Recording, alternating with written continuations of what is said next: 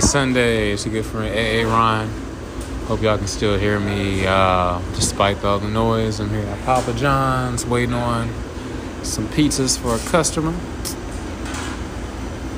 We are in Psalm chapter 4. Psalm chapter 4.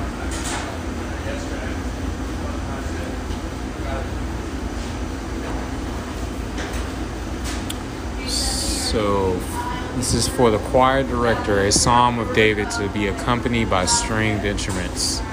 Answer me when I call to you, O God, who declares me innocent. Free me from my troubles. Have mercy on me and hear my prayer. How long will you people ruin my reputation? How long will you make groundless accusations? How long will you continue your lies? Selah. You can be sure of this. The Lord set apart the godly for himself. The Lord will answer when I call to him. Thank you, Lord, that you answer when we call to you. Don't sin by letting anger control you. Think about it overnight and remain silent. That's a tough one. That is a tough one. To not let anger control you. It's amazing how quickly anger can influence us and control us. It's a very powerful emotion. But even God gets angry, so he keeps under control. He has a righteous anger. Verse 5, offer sacrifices in the right spirit and trust the Lord.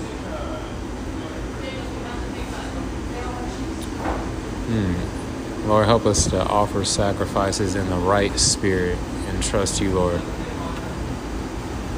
Many people say, who will show us better times? Let your face smile on us, Lord. You have given me greater joy than those who have abundant harvest of grain and new wine. In peace, thank you, Lord, for giving us greater joy than those who have abundant harvest of grain or abundant harvest of finances, abundant harvest of homes, you name it, fill in the blank. Despite my circumstances, despite this child support, despite this IRS debt I'm about to pay off, despite not having my own home yet, I will still say I have an abundant joy. Verse 8, in peace I will lie down and sleep, for you alone, O Lord, will keep me safe. Thank you, Lord, for giving me peace when I lie down and when I go throughout my day. Pray when I get home, go to sleep, that you can keep me safe. That came up in Psalm 2, I think, or one of the Psalms before that. Got a theme going. All right, y'all. This food should be ready any minute now, so we'll see. I might do one more while I'm here. Deuces. There's a lot of people waiting for these pizzas. 1, 2, 3, 4.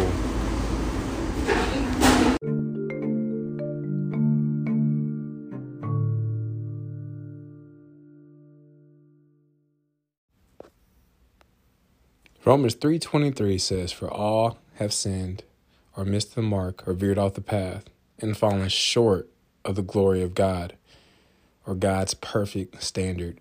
Romans 6:23 says, for the wages of the cost of that sin is death or eternal separation from God. But the free gift of God is eternal life through Jesus Christ, our Lord. Romans 5:8 says, but God demonstrated his love toward us, or showed his love toward us, in that while we were still yet sinners, Jesus Christ died for us. Romans 10 verse 9 through 10 says that if we will confess with our mouth that Jesus is Lord and believe in our heart that God has raised him from the dead, we will, not might be, not maybe, we will be saved.